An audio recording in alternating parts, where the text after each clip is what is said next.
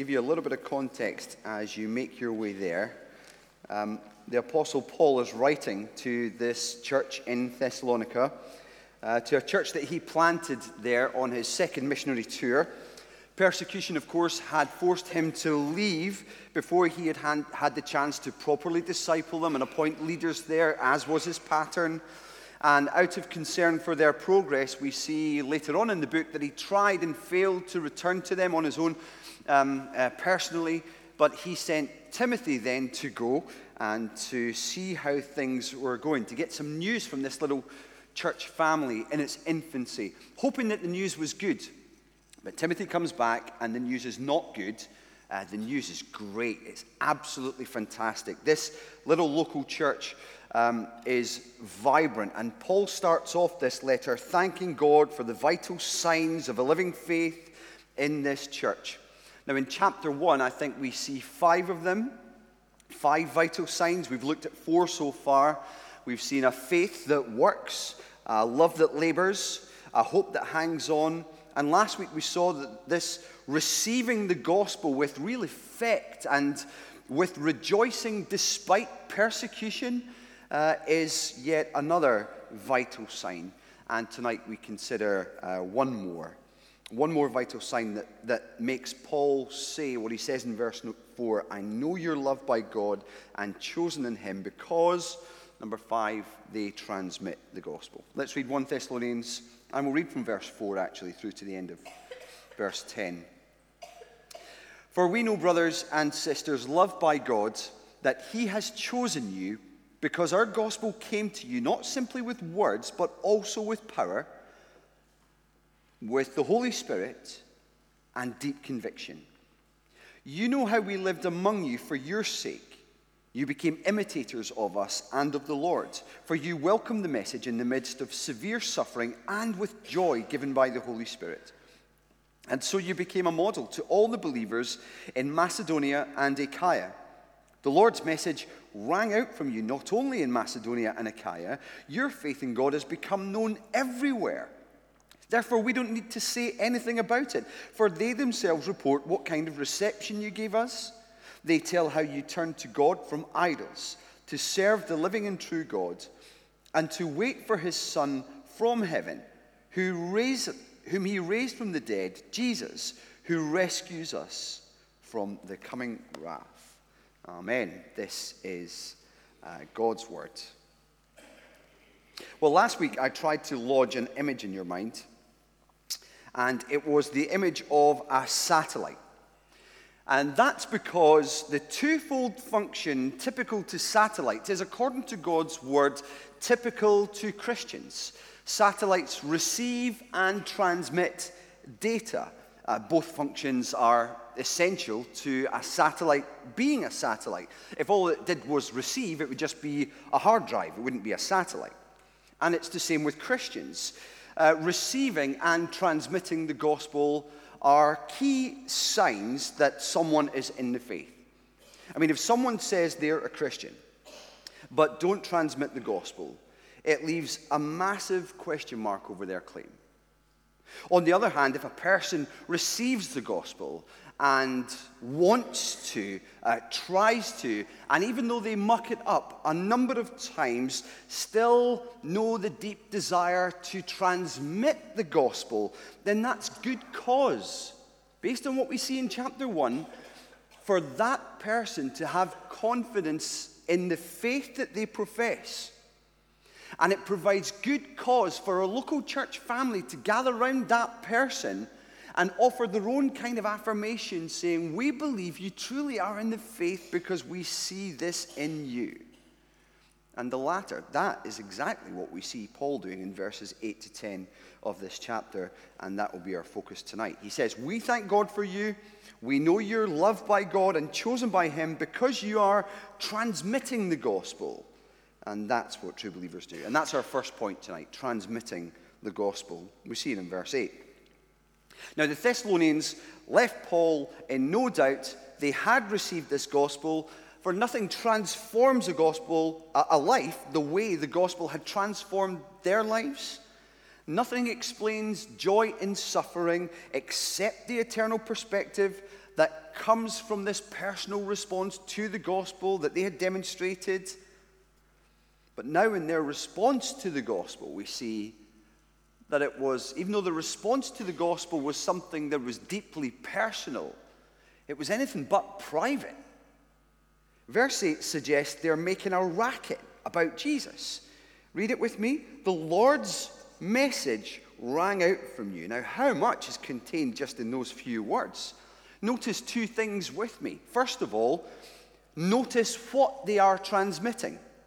It's the Lord's message. It's not our message. It's not a man-made thing. It has its origin with the Lord God. Now Lord here refers to Jesus. So it's Christ's message. Christ is the one who has come and has communicated something. He's the author of this message. In fact, he's the content of this message. It's all about him. He's the one who's come at the start of Mark's gospel declaring this message, telling everyone that they need to repent for the kingdom of heaven is near. He's the one who explains that his death and his resurrection are going to be the crucial points of this good news, the key things that need to be told for people to believe and be saved.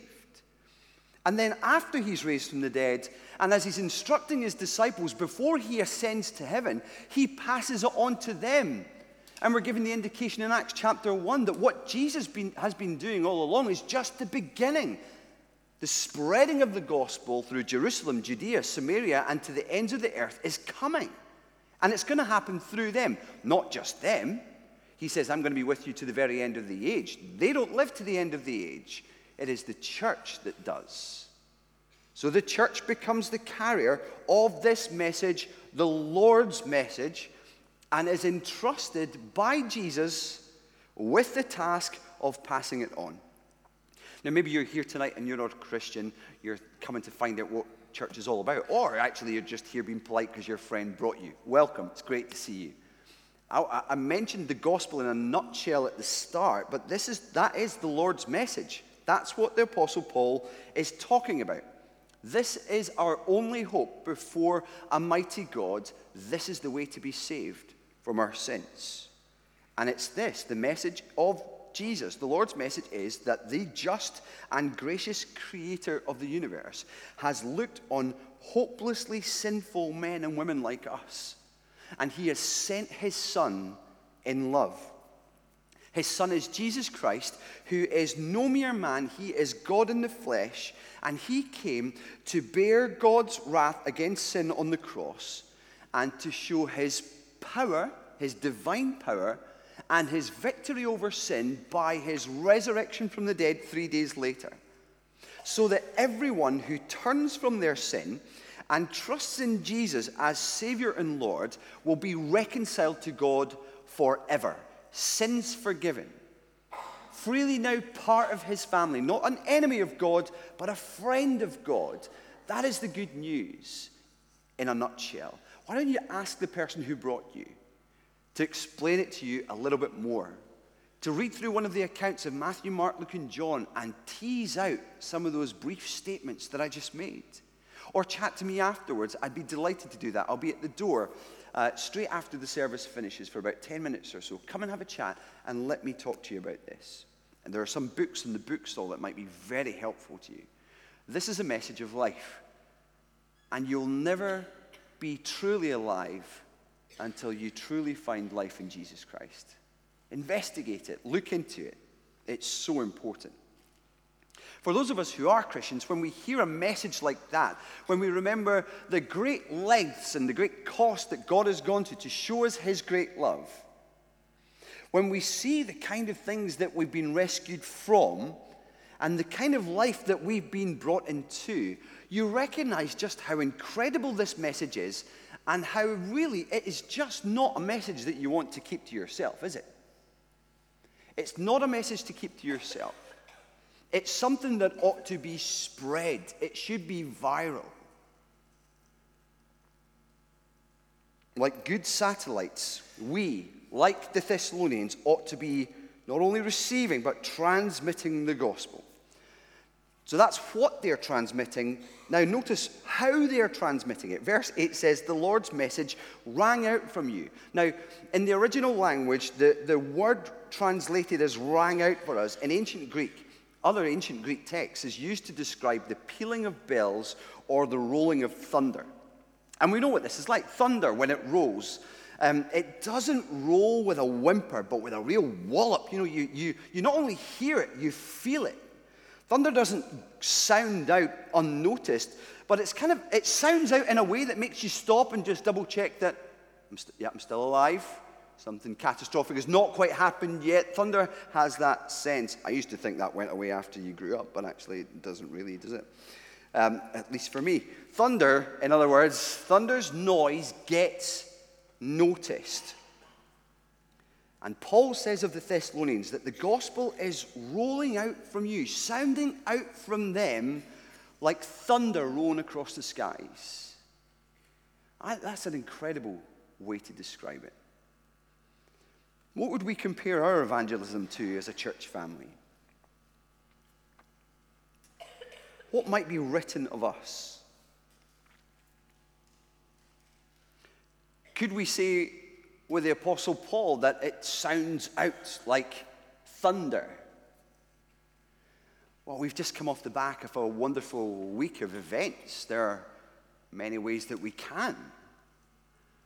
But yet, how often does our experience feel so different that we might say the Lord's message rings out at a very high frequency that only dogs can hear? Or the Lord's message whispered out from us?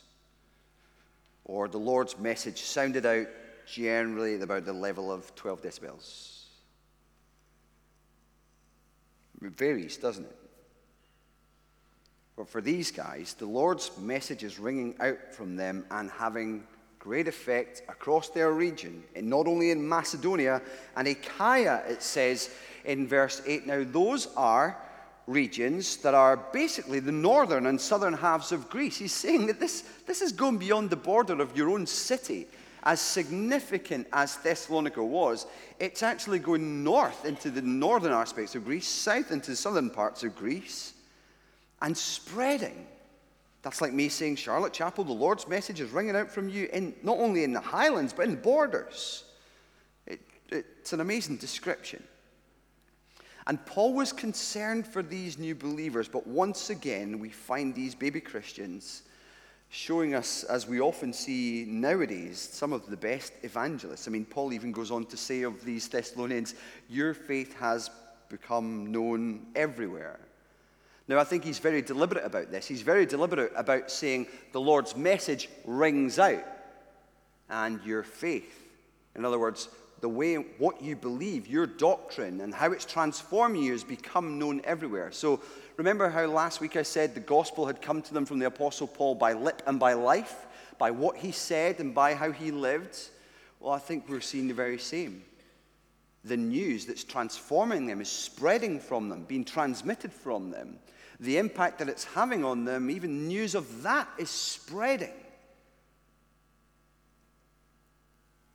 Now, some might say, how can it be that their faith has become known everywhere? Really, everywhere. Well, I mean, Paul could be employing a bit of hyperbole. He's very excited about this church family. But the spreading of the gospel everywhere could be related to the Thessalonians' location. Thessalonica was smack dab in the middle of the Egnatian Highway, which basically was the main route between Rome and Byzantium, and indeed on to the Orient after that.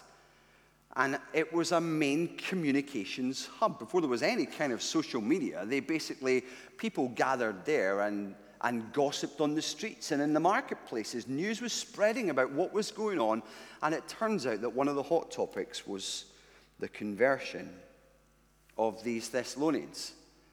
People have actually given up their idols to follow this guy called Jesus, they're saying. You know, they've turned away. They're going to be angering the gods of Mount Olympus. Who knows what is going to happen to them? And news is spreading. So what an opportunity they had by virtue of their location. And again, Charlotte Chapel, I want to say it's no different from us. We see not only in our church family, week in, week out, but in the city, such a multicultural, cosmopolitan city, people coming here, certainly during festival time, but throughout the year, to stop over for a time. What an opportunity we have to reach the nations by reaching the people immediately around us. It's a wonderful opportunity. In all of this, Paul is saying that what you transmit and the way you're transmitting it, and the way that other people are reporting how this gospel has taken hold of you, transformed you, and is just being transmitted from you, gives me great hope and assurance that you are loved by God, chosen in him. And it's not hard to understand really why. Paul would highlight evangelism as a vital sign of a living faith in Christ, when you think about it. In Matthew 28, Jesus commissions his disciples to go and make disciples. We have a mandate. In Acts chapter 8, Luke tells us that those who had been scattered because of persecution preached the word wherever they went. They were all up to it. It wasn't just the apostles. Everyone was sharing this gospel. In Romans 10, Paul says that faith comes by hearing the word of God and demands that we see the problem of not proclaiming it. And surely the Great Commandment has something to say to us on this subject. For if we're to love our neighbor as ourselves, can there be any more important way to love someone than to share the gospel with them? Even those 4 little reminders of different aspects of God's instruction and the example of the early church show us that this is an essential manifestation of faith. Now, I want us to remember here that the primary subject is assurance. That even if we do not see the exceptional zeal of the Thessalonians replicated in our own evangelism, I want to ask us sincerely, do we know in our hearts a deep desire to pass on the Lord's message? To not be a terminus point for the gospel, but just a station where the gospel stops off and makes its home before moving on to someone else and somewhere else. I mean, if we do know in our heart this deep desire to pass it on, that is something that ought to give us confidence that we are loved by God and chosen in him.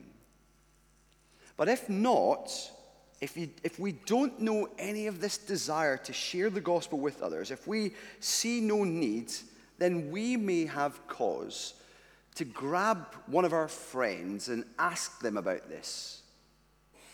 To ask them to help you see whether or not your claim to follow Christ is genuine.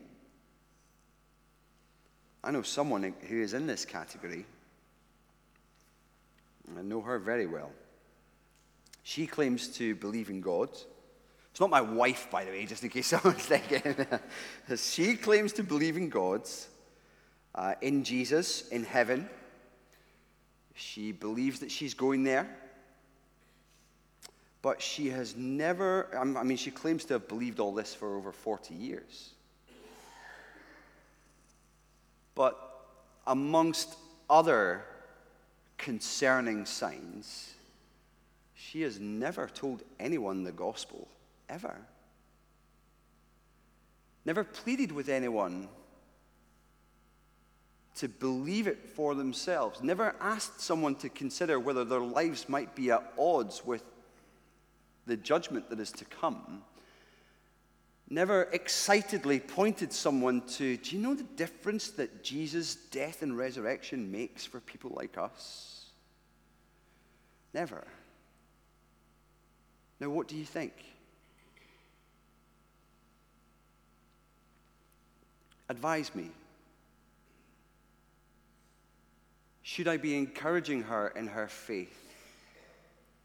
Should I not evangelize her? And should I not tell her the gospel now? Should I just talk in the way that brothers and sisters in Christ talk?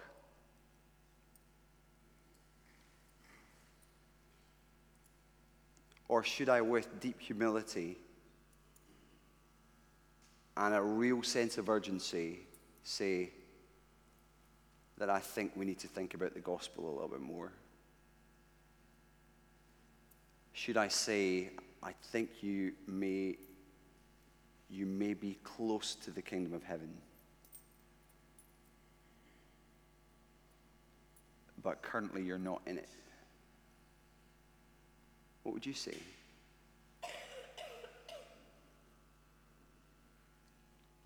I think for her, faith is just superstition, really.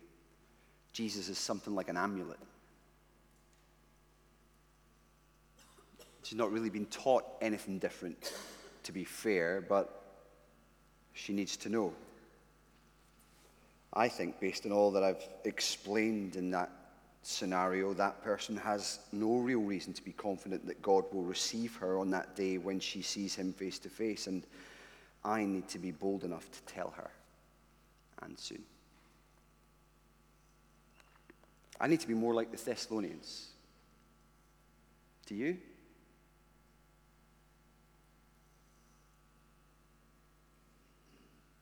I do want us to think about how we increase our evangelistic zeal, of course. Personally, well, let's not forget, as a church family too. I think we need to study more about what the Bible says about where the power to convert a soul lies. Our fears can cripple us, prevent us from sharing. We can study what the Bible says about the plight of the lost who do not hear. Yes, read more about judgment. Read more about hell. Let it hit us right between the eyes and let it challenge our complacency. There are more important things in our lives than some of the things that we're spending our lives on. Maybe we need to reset what is our number one focus. Another way, of course, to be evangelistic and be zealous in it, as the Thessalonians were, would be to do it.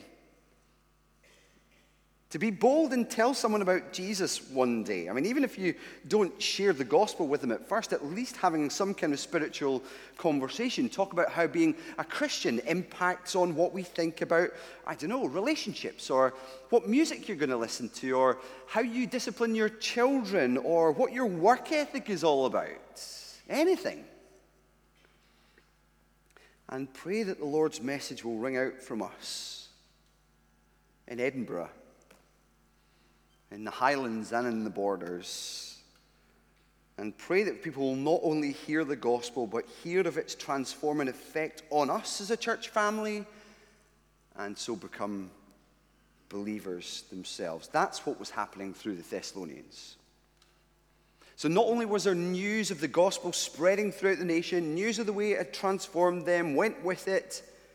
And that's another reason, really, why Paul could say you're truly converted. The gospel has transformed you. This is the second point, transformed by the gospel. We see this in verses 9 and 10. What a phenomenal description of conversion that you have in front of you. I mean, people are talking about the change that had taken place in these Thessalonian believers. Verse 9, Paul's saying, we don't need to say anything about it. In other words, your faith. For they themselves, that is the people in Macedonia and Achaia, the people Paul's coming into contact with, they report what kind of reception you gave us.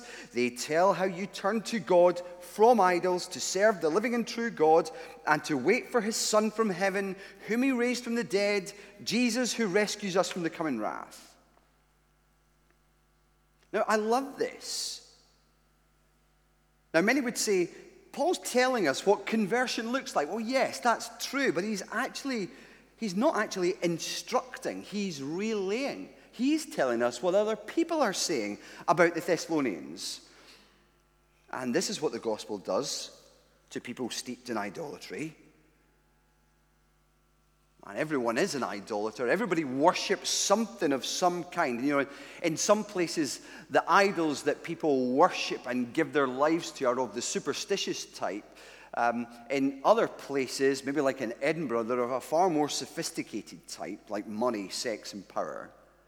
But whether idols are superstitious or sophisticated, a pagan god that you bow down to, or cash, Idols have such a strong hold on people's minds, hearts, and lives, and that is why every conversion really is a miracle. And that's why the transforming power of the gospel in each and every one of our lives is actually wonderful. It really can change anyone. I mean, even when you look at the Thessalonians, they have this new allegiance. They turned to God from their idols. It changed what they loved, changed how they worshiped. They had a new Lord, therefore they had this new allegiance. The old idols were seen as dead compared to the living God, false compared to the one true God. Well, these idols promised much but delivered nothing. God had already fulfilled many of his promises to bring about transformation in those who believe in them. He promised much more than their idols and never failed on one of his promises. Never will. And of course, conversion is not something that's just to be seen in terms of negative terms and turning away from the old life, but as something positive, taking on the new life. And that's where Paul talks about this new purpose that they have. They are serving God, living lives in God's service. Their entirety of their existence had taken on a brand new meaning by virtue of what they believed about Jesus' death and his resurrection. And that is true of all who put their trust in Christ. We read often in the New Testament phrases like, "You are not your own. You were bought at a price."